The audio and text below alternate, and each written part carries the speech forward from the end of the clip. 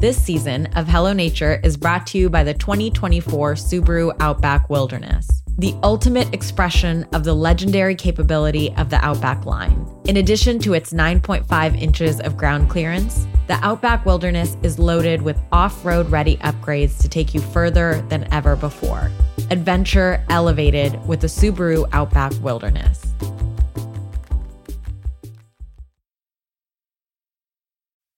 Hey. Welcome to Hello Nature from REI Co-op Studios and Subaru. I'm your host, Misha Yusuf. This episode is our last stop. I'm going biking in Portland, Oregon, which is on the traditional village sites of the Multnomah, Wasco, Cowlitz, Calumet, Clackamas, bands of Chinook, Tualatin, Kalapuya, Molalla, and many other tribes who made their homes along the Columbia River. You know, I had gone on this big road trip to the American National Parks a couple years ago. And when I came back, people kept telling me, you don't have to go all the way to faraway national parks. Nature is all around us. It's right here, right in our backyard. Just step out your door, put on your shoes, and go for a run, hike, ride, or set up camp. It's as simple as that. But I had this nagging feeling that it wasn't that simple. Because for me, as a person of color, as an immigrant to this country, it doesn't feel that simple. So I thought, okay, let's test it. Let's go out to the biggest cities in America. Let's explore nature there. And let's talk to the people who live there. So I took off in my Subaru with Stephanie Cohn, who is one of my favorite people and our senior producer for the show. And we met a lot of incredible people. And by people, I mean everyone. People of all ages, races, genders, and body abilities. My name is Allison Mariela Desir. I am Zatunde Morton. Jerry Ernesto Parker Francois. Zabari Widor. Cal Calamia. My name is Luisana Mendez. And we asked them, if nature is all around us, why is it so hard for people to access it? What's standing in our way? We can't afford to go. The problem is really the disparity in access to nature. My parents did not have us in nature. Our communities tend to be the last to get the infrastructure. There was never a sense that I belonged, and there was never a sense that I could show up as my full self. Turns out there are a lot of barriers that get in the way of people experiencing nature, even if it's right outside your front door. This episode, we're talking about two of those barriers that get in the way of experiencing nature. Specifically, experiencing nature through cycling. One of those barriers is literally physical. Not all of us are able-bodied. The streets and vehicles and gear that is so helpful to some of us, well, it's an obstacle to others. Those who have different bodies, different restrictions. But, the city of Portland is kind of ahead of the game. It's doing a lot of things right to eliminate barriers. And Max Woodbury is on the front lines of making that happen. He champions biking accessibility for all bodies in Portland. Stephanie, our senior producer, spoke to him. Hi, my name is Max Woodbury, and I am a GIS specialist at Oregon Metro, and I ride adaptive bikes. Wait, Stephanie, what is a GIS specialist? Don't worry, Misha. I didn't know what it was either. So GIS stands for Geographic Information Systems. And basically, I work with maps and the data that go behind the maps. For instance, I'm working on a really cool project now that involves transit to metro parks.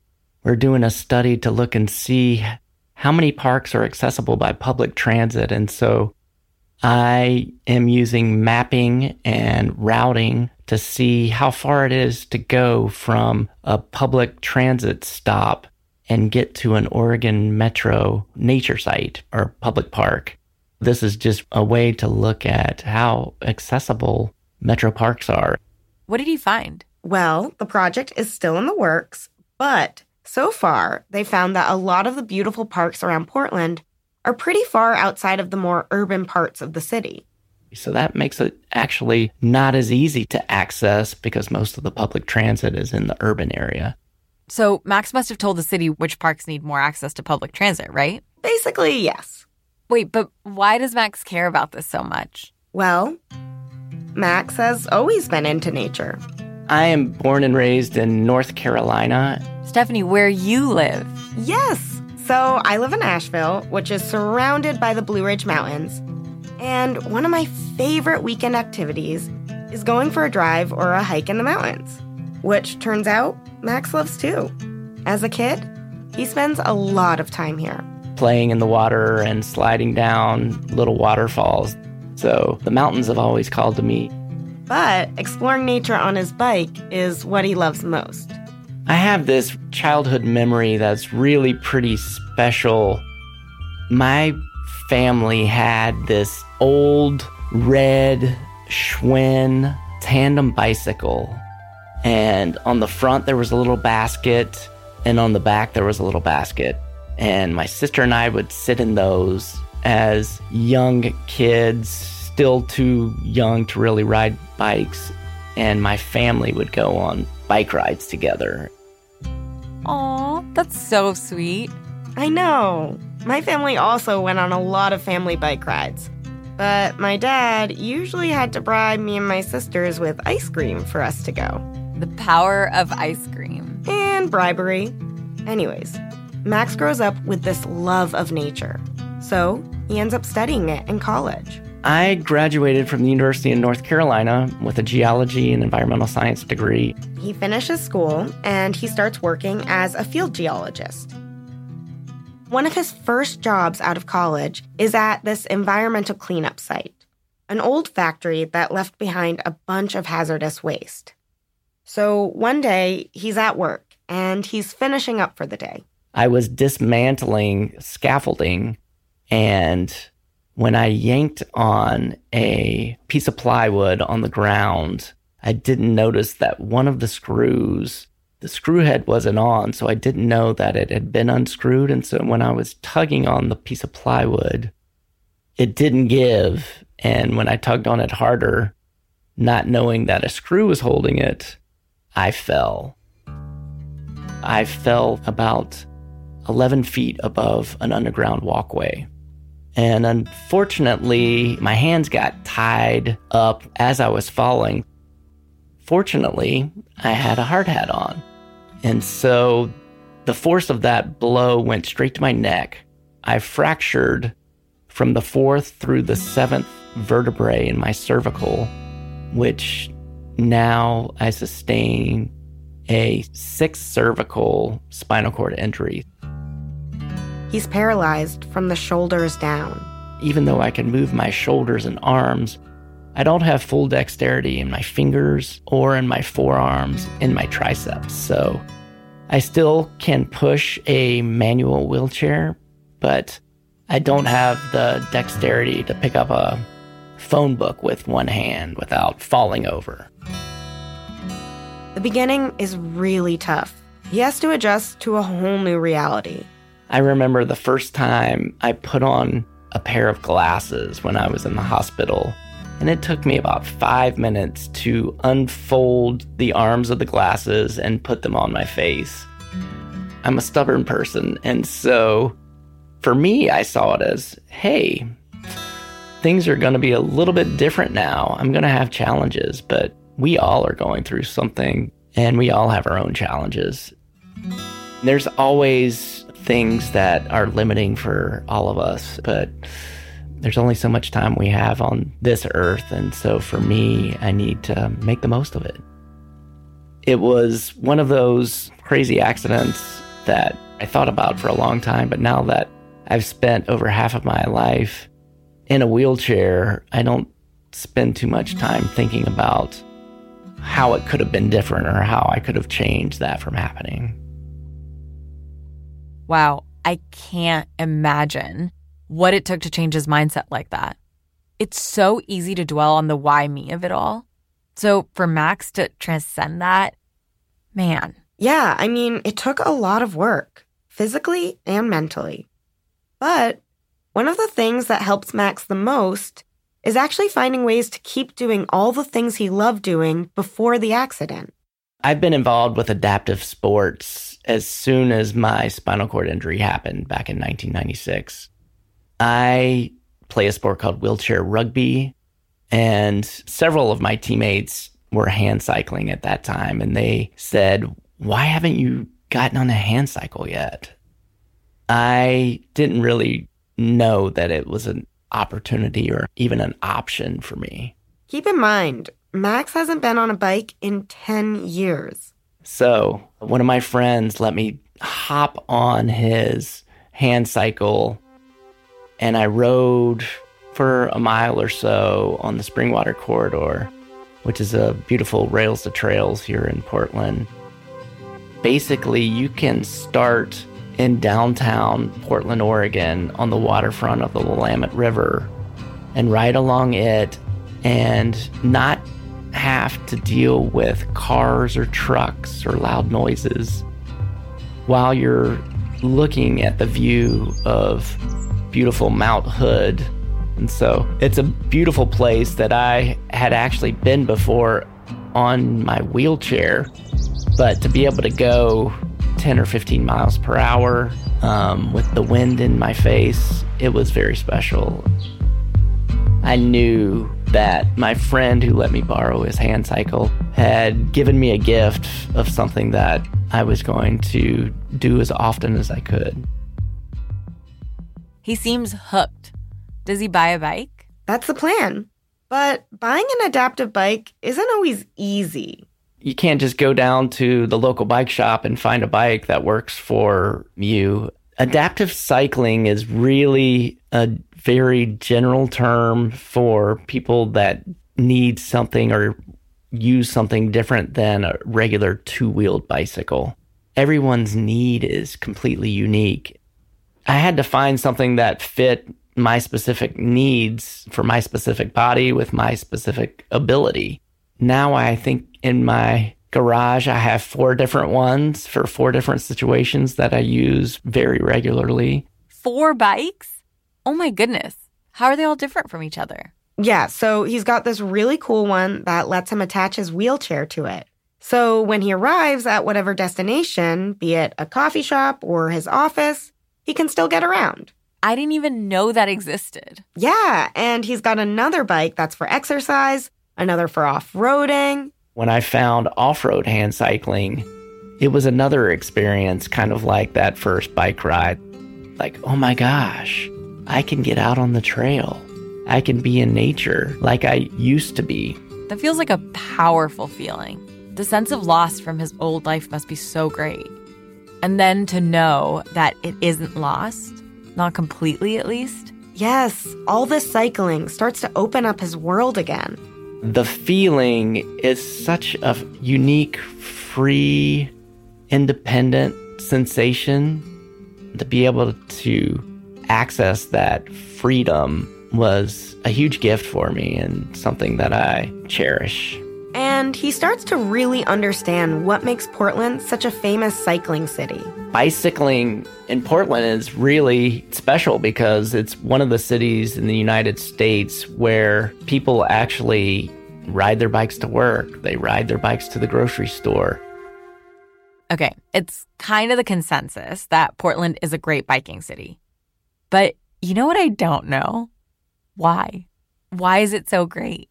So Portland has this really special thing called greenways. They're these quiet, slow streets that prioritize people walking, bicycling, rolling, like on skates. And they're pretty well connected. So basically, you can get to different neighborhoods, parks, schools, and businesses, all by greenway. Where I live, I can have access to a greenway within a block of my house. And I can ride that greenway to downtown, to my place of employment, and to other places throughout the city.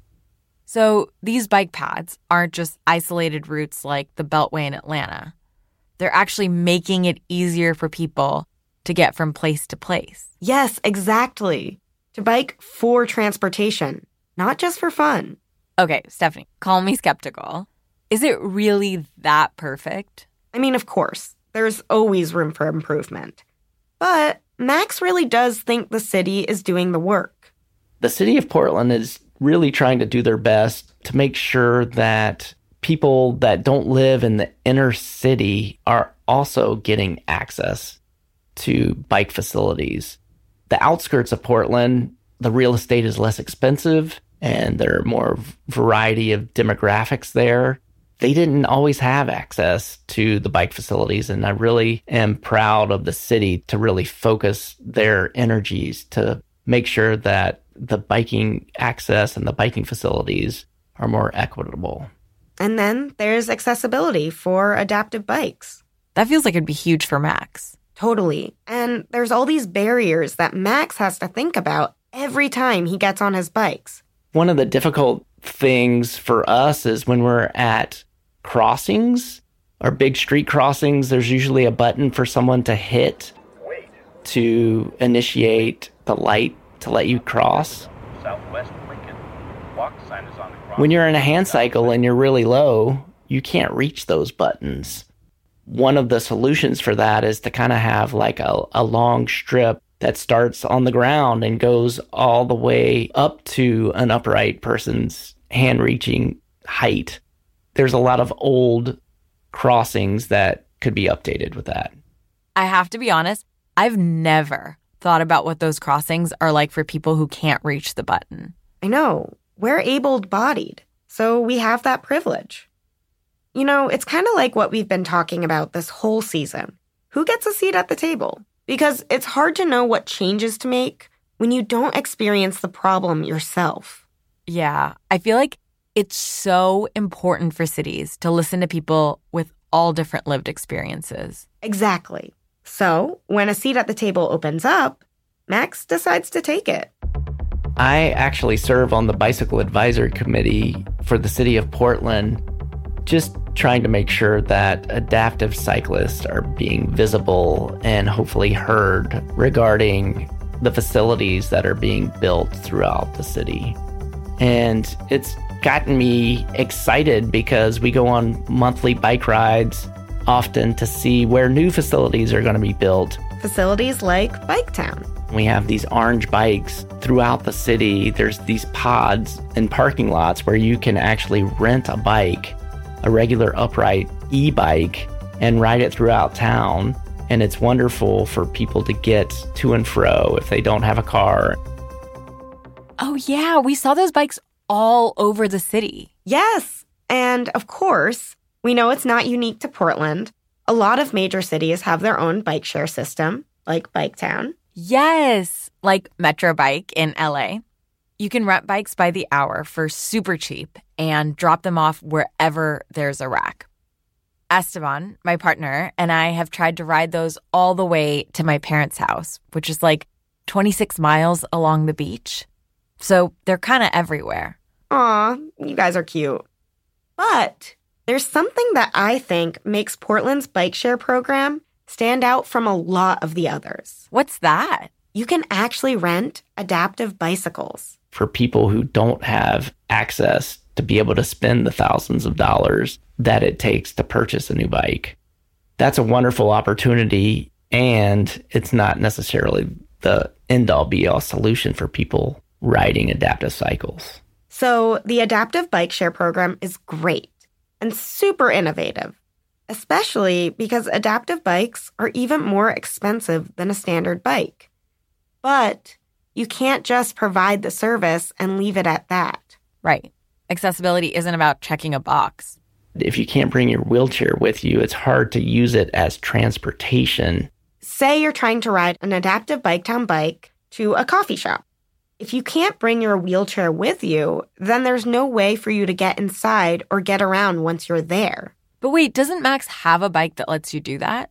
He does, but Biketown doesn't. At least not yet.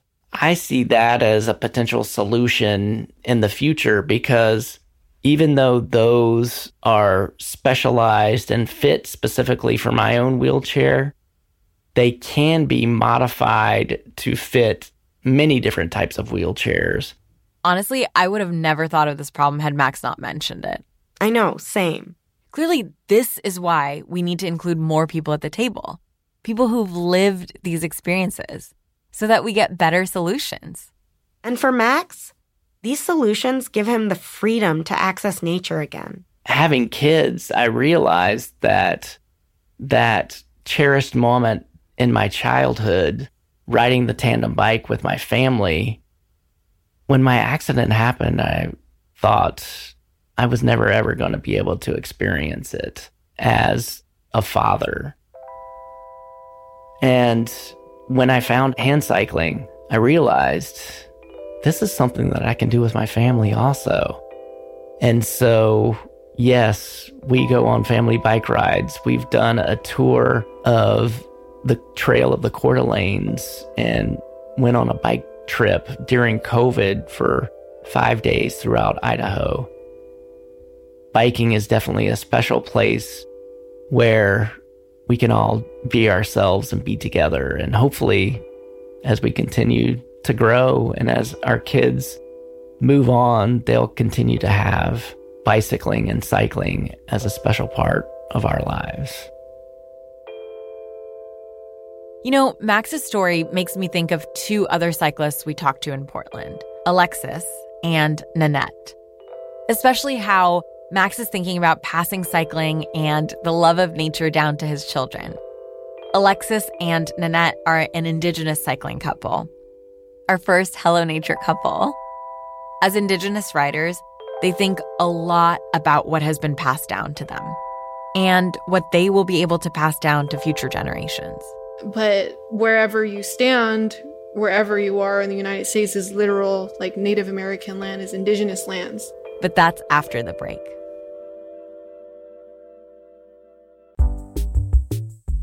Visiting one of the best-known bike cities in the U.S. has opened my eyes to what inclusive biking can look like. I've already started dreaming up how I can bring elements of what Alexis and Nanette are doing in Portland. And creative inclusive spaces outside spans beyond just biking. I wonder what kinds of cities we could create if we all took our favorite ways to adventure and invited others in, creating space for belonging and connection. What kind of world could we live in? Okay, you caught me daydreaming. Back to Portland. I had a blast biking through the city this season, and none of it would have been possible without the help of my Subaru. The 2024 Subaru Outback Wilderness was key in packing up my bike and making it out and onto the trails. It has standard symmetrical all-wheel drive, off-road tires, and 9.5 inches of ground clearance. Plus, comfy water-repellent interiors that make it the ideal vehicle when you're gearing up and heading out. Learn more about the Subaru Outback Wilderness at Subaru.com/wilderness.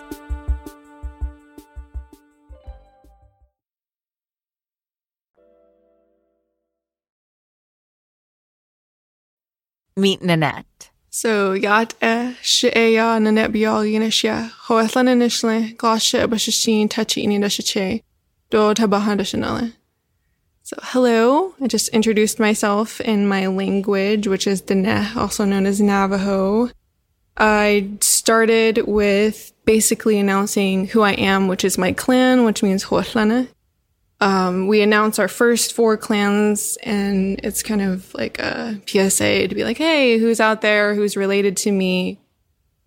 I'm Nanette. I'm a architecture student here at PSU, or Portland State University. I'm from Shiprock, New Mexico. Was born and raised in the reservation there in the Navajo Nation, and then migrated to Central Oregon. Will you tell me what your pronouns are? Yeah, my pronouns are she, her, they, them, so I'm non-binary. I'm still learning how to introduce myself in my own language, how to say that I'm non-binary, because in Diné culture, we have about 6 different genders. And Alexis. I'm Alexis Danielle Vasquez, born in Brooklyn, lived in Puerto Rico for the first 2.5-3 years of my life, then moved back to Brooklyn. And what are your pronouns? They are she and they. So tell me about how you two meet. We met online, actually. I think I specifically remember their face, and I could just tell that they're really dorky and like fun. So I obviously swiped right. Also, definitely one of the reasons like Portland is just really a huge place where there was just really rarely any BIPOC anybody. So even just having a friend, even if there was no romantics at all, like Alexis and I would be really good friends because we have really similar interests. Dimples for sure. Their bio is like, oh, I'm an Indigenous. I was like, oh, cool. I want to learn more about that. Alexis isn't just curious because they think Nanette is cute. Alexis is also Indigenous. So both of my sides of my family are Puerto Rican. My mom's side is a little bit more colonized, so to speak. She's like translucently white, you know, like she's very, very white, but she's 100% Puerto Rican. Whereas my dad's side, it's Taino blood through and through. There's nothing mixed there. So just kind of have a little bit of both. I wake up being super proud of who I am every single day. Alexis spent the first few years of her life in Puerto Rico. So my first memory of nature has to be back in Puerto Rico. And it would have to be on the farm that my family owned. We have a few plots of land. It's like my uncles, my aunts, my grandma has some land over there as well. And yeah, they used to just like literally live off the land and just make things like tostones, like fried plantains. It's actually in Puerto Rico where Alexis rides a bike for the first time. We were little, so we just grab our little bikes with training wheels and definitely got in trouble a bunch of times because we were riding at like on the wrong parts of the farm, like where things were growing. We had a lot of fun on those farms, catching like fireflies and things like that, and like little mason jars, like as a kid, and 6 months later, I actually ended up moving back to New York. And let's be real, being outside in New York is a huge change from a farm in Puerto Rico. As a child in Brooklyn, like low-income families, you know, it's like a fire hydrant is like the best part of your summer. Even after moving, Puerto Rico is a part of Alexis. It's an identity she's super proud of, especially being Indigenous, being Taino. But at the same time, Alexis doesn't really know a lot about it. Like, what does that mean? What are my traditions? What are my tribes? They think maybe that's super common for Indigenous kids, but then they meet Nanette. And Nanette knows a lot about their own Navajo culture. But as they fall more in love, Alexis learns that this wasn't always the case. It wasn't easy for Nanette to learn about their Navajo and Dene roots.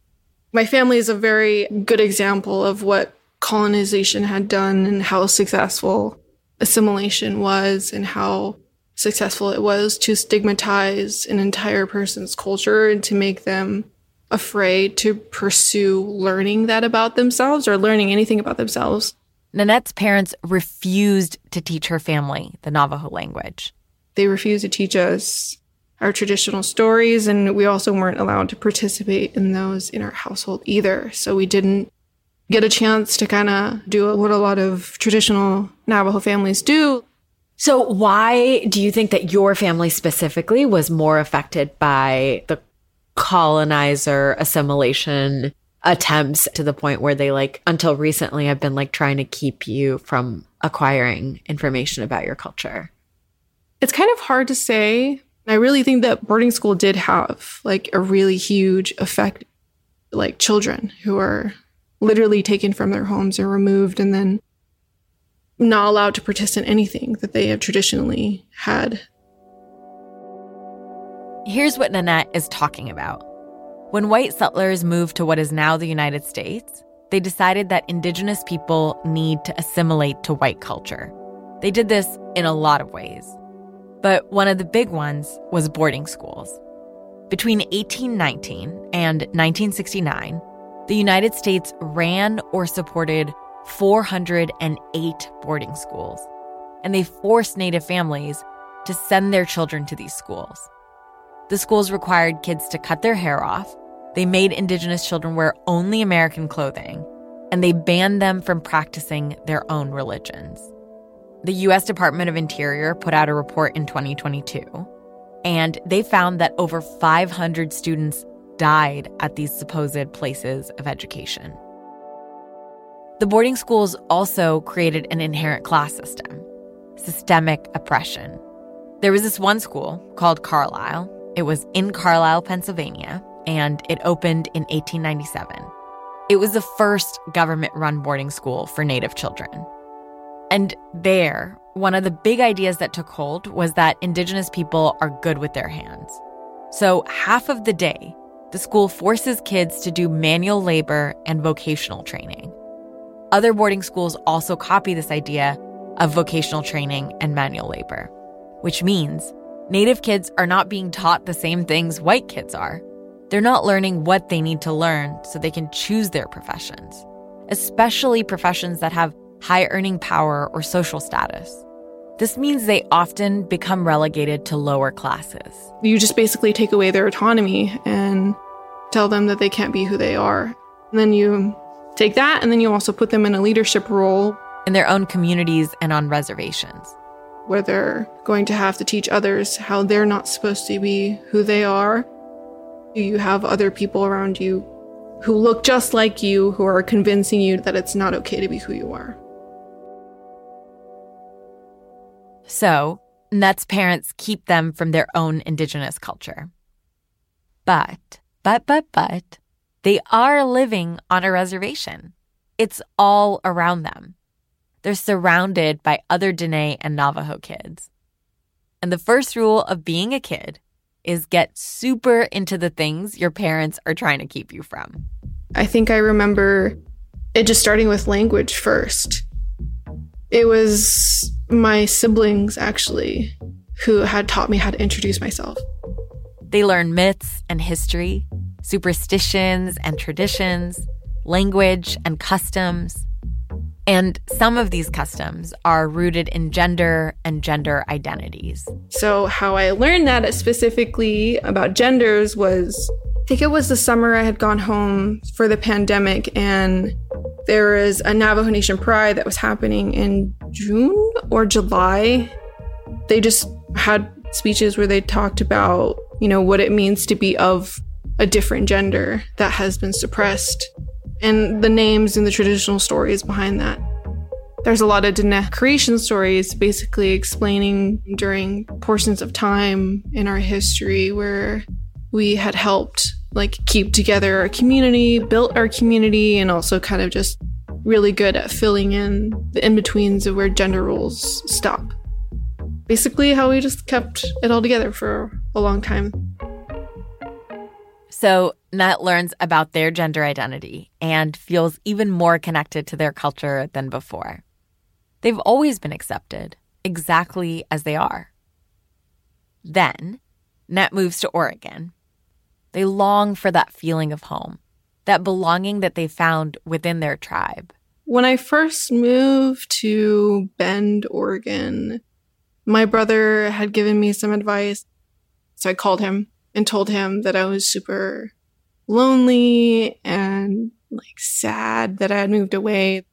I was expecting not to see as many brown people, of course, but I already knew I had prepared my whole life for something like a culture shock before I had moved to Bend.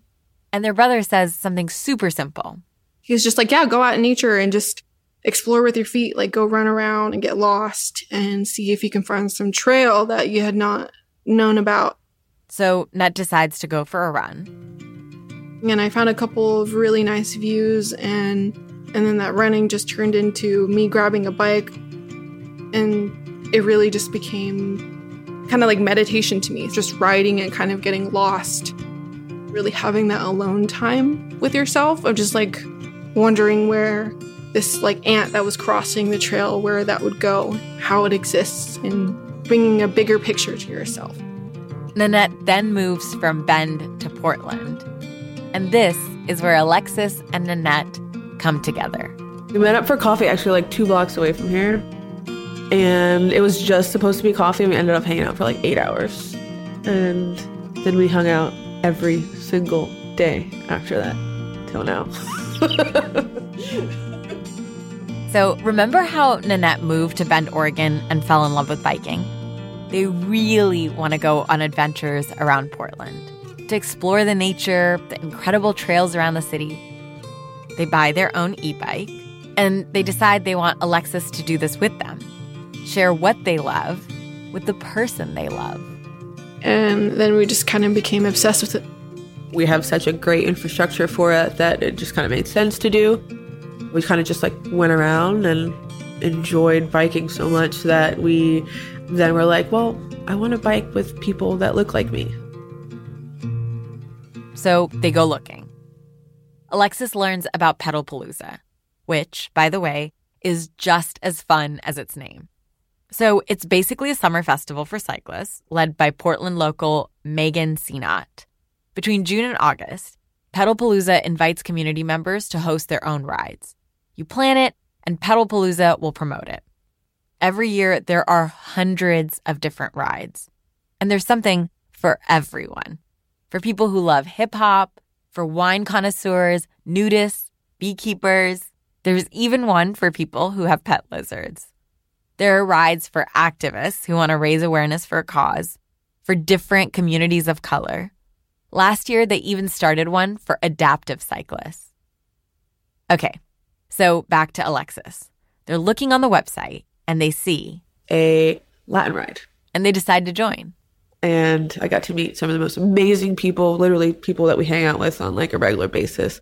And, you know, just listen to like old school Ricky Martin and Mark Anthony and just like vibed the whole way. And it was such a great experience to like be in community and like share that cultural aspect of things while outside. And that was like my first experience with something like that in Portland was a Pedalpalooza ride.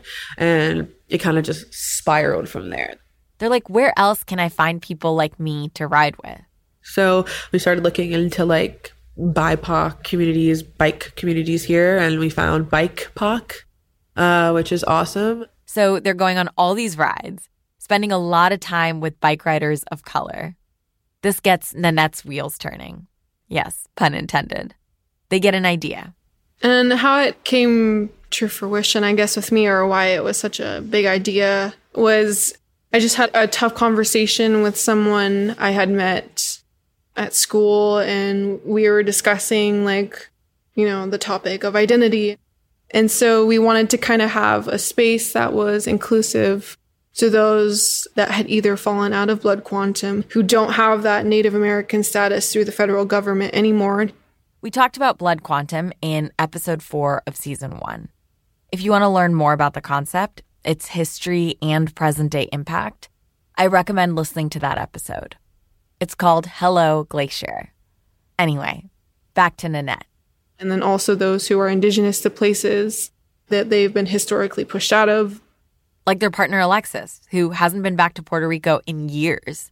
We talk about why Alexis doesn't go back there as often, but it's also about access. It's about people being pushed out of their ancestral lands because, you know, Puerto Rico is such a beautiful place. Like, who wouldn't want to be on an island like that? And so we wanted to create a space where we could have conversations about where someone's identity exists or could begin to exist. We could decide on our own who we actually are. And in a way, this is Nanette's way of bringing Alexis even more into the fold. They help Alexis connect more to their own roots. We wanted to do it a little bit broader, so Native and Indigenous, because I can't go to a Native ride.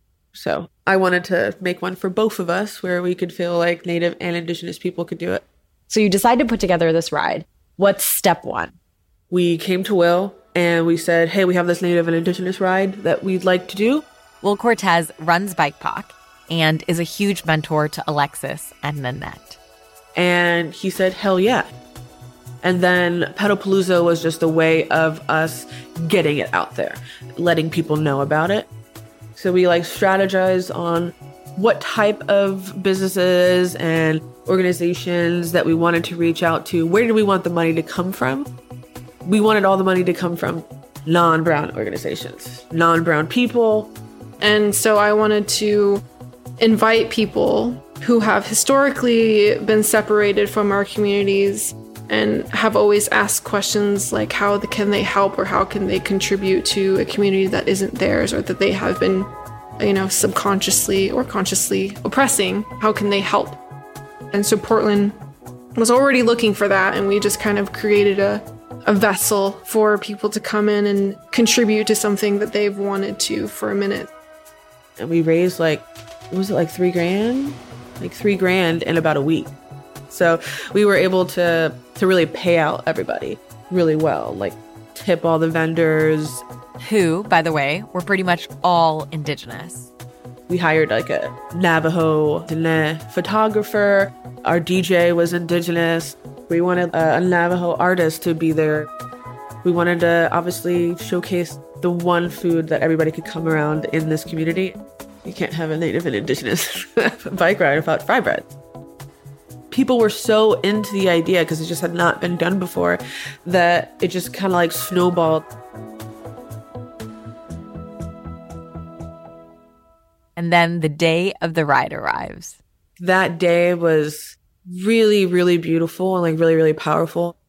Just to see so many people, like, it's not even like that look like us, but it's just like they had like the same way of talking as us, you know, like Native and indigenous people, we just have like a different way of talking and like joking and a sense of humor.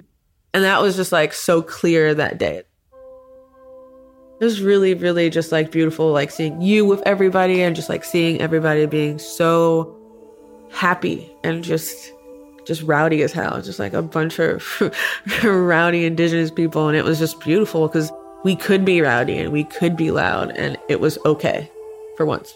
Yeah, I think for me, how I view rural spaces and urban spaces, like growing up in my head, I thought as rural spaces as only like spaces where Native Americans exist. Because I grew up, on a reservation that's not near a very major town or city like Portland. But wherever you stand, wherever you are in the United States is literal, like Native American land, is indigenous lands. And so just going across a bridge or going alongside the Willamette River, I was remembering that these lands historically belonged to someone else. Having events like this, that's just the beginning of raising awareness about, hey, like, we're still here.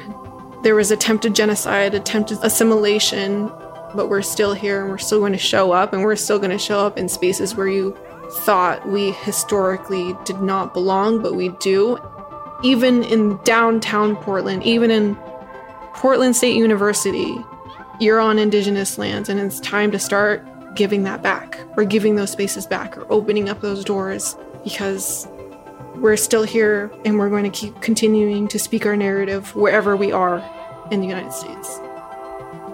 I think of my first moment here of like, oh my God, like this is home, is like crossing Tilikum Bridge with a group of people who identified as Native American and indigenous. And I looked down the line and saw we all had our own flags, our own, t-shirts and things saying where we're from. I look back and I was like, I'm around people who think like me, who look like me. This is my home.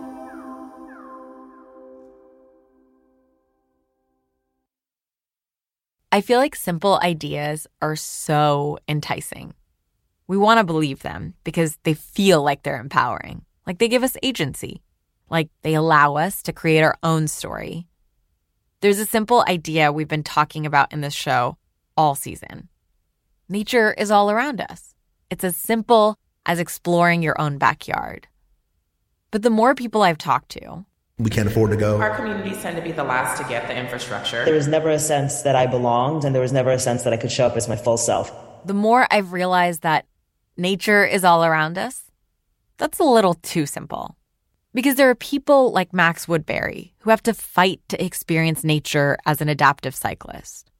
There are neighborhoods, like Baldwin Hills, that have to fight to have a park in their backyard.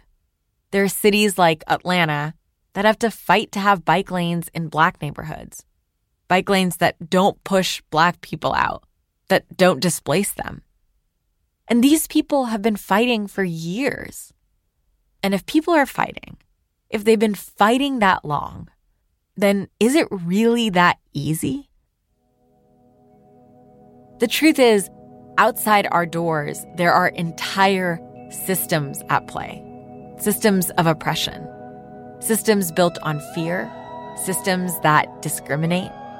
Systems that create real obstacles in the way of a lot of people. Immigrants, queer and trans people, Black and Indigenous people, people of color. Barriers like redlining and gentrification, like indigenous boarding schools and generational trauma. Systems that have existed since the founding of this country. When we repeat simple phrases like nature is all around us, we let entire systems off the hook. We put the blame squarely on the people who have been the most left out. All of a sudden, the question goes from, why is it so hard to access the nature all around us, to what on earth is wrong with you? Why won't you just go outside your front door? But the truth is, there's nothing wrong with us. We're protecting ourselves and our home. We're scared of the trauma we have experienced for hundreds of years. We don't want history to repeat itself. There's something dangerous in simple ideas. But there's also something bold and hopeful about the people who challenge them. People who say it doesn't matter how close or how far you are from a park or a trail or a tree. Your experience is real. The barriers you face are real.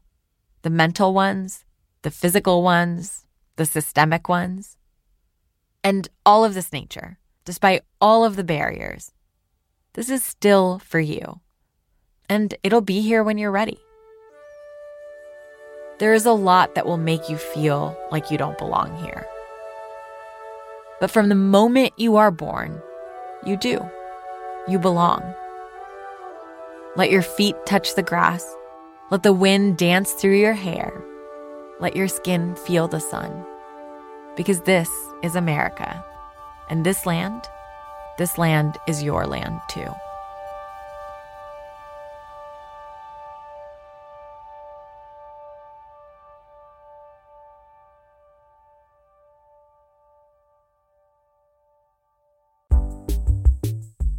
This episode is brought to you by Subaru. Did you know that since 2004, all Subaru vehicles have been manufactured at a zero landfill auto plant?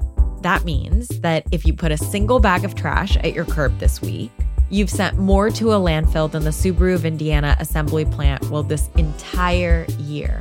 I was able to visit Subaru's zero landfill auto plant earlier this year and was blown away by what I learned. Oh, wow. This is so exciting. The associates are the stars of this program. They created it and they continue to make it work every day. No manager, no vice president, no one can understand the process as well as that person who stands there on that line for 8 hours a day, 238 days a year, doing that job over and over.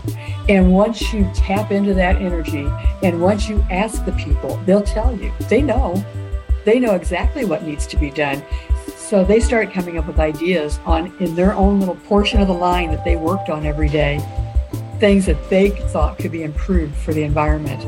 Thousands and thousands and thousands of ideas came in. And at the time we started, we were generating 459 pounds of waste for every vehicle we made. Now it's around 210 pounds.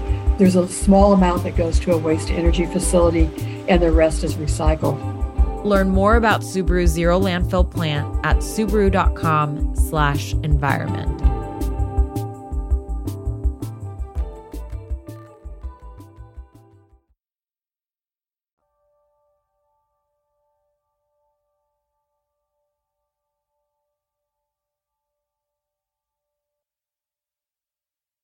This episode of Hello Nature from REI Co-op Studios was brought to you by Subaru. It was produced by Dustlight Productions. I'm your host and executive producer, Misha Yusuf. Thank you so much for listening to this season and going on this journey with us. If you like the show, please make sure to rate and leave a review and tell a friend. Thank you to all of the brilliant and kind guests who trusted us with their stories. This show was made by an incredible team of my favorite humans. It was written by me, Misha Yusuf, and Stephanie Cohn. It was assembled and fact-checked by Stephanie Cohn and sound designed by Elizabeth Nakano. Valeria Alarcon provided additional production help. Stephanie Cohn is our senior producer. Valentino Rivera is our engineer. Carly Bond is our composer. Elizabeth Goodspeed is our art director and designer. Joshua Ariza is our illustrator. Chrissy Marin is our attorney and did production legal for this season. I did all of my recordings at Studio Awesome. Stephanie recorded at Drop of Sun Studios. Thank you to Jake Valentine and Lawson Alderson for engineering. Thank you to the Season 1 team on whose shoulders we stand.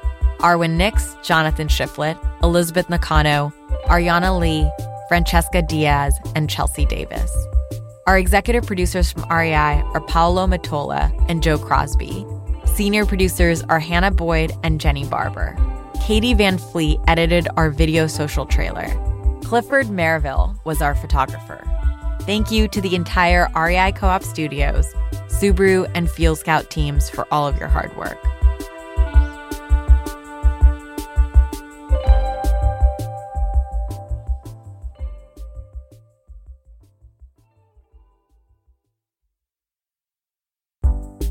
If you're looking for a podcast that can change your life and inspire you to chase down your biggest, boldest dreams, check out REI Co-op's Wild Ideas Worth Living. Hosted by journalist, author, adventurer, and all-around curious person, Shelby Stanger, this podcast features stories from people who took the path less traveled and brought their wildest ideas to life. Some of the most popular episodes include The Wisdom of Expeditions with famous rock climber and mountaineer Conrad Anker, Ice Swimming with Melissa Kegler, and Life on a Highline with professional highliner Faith Dickey.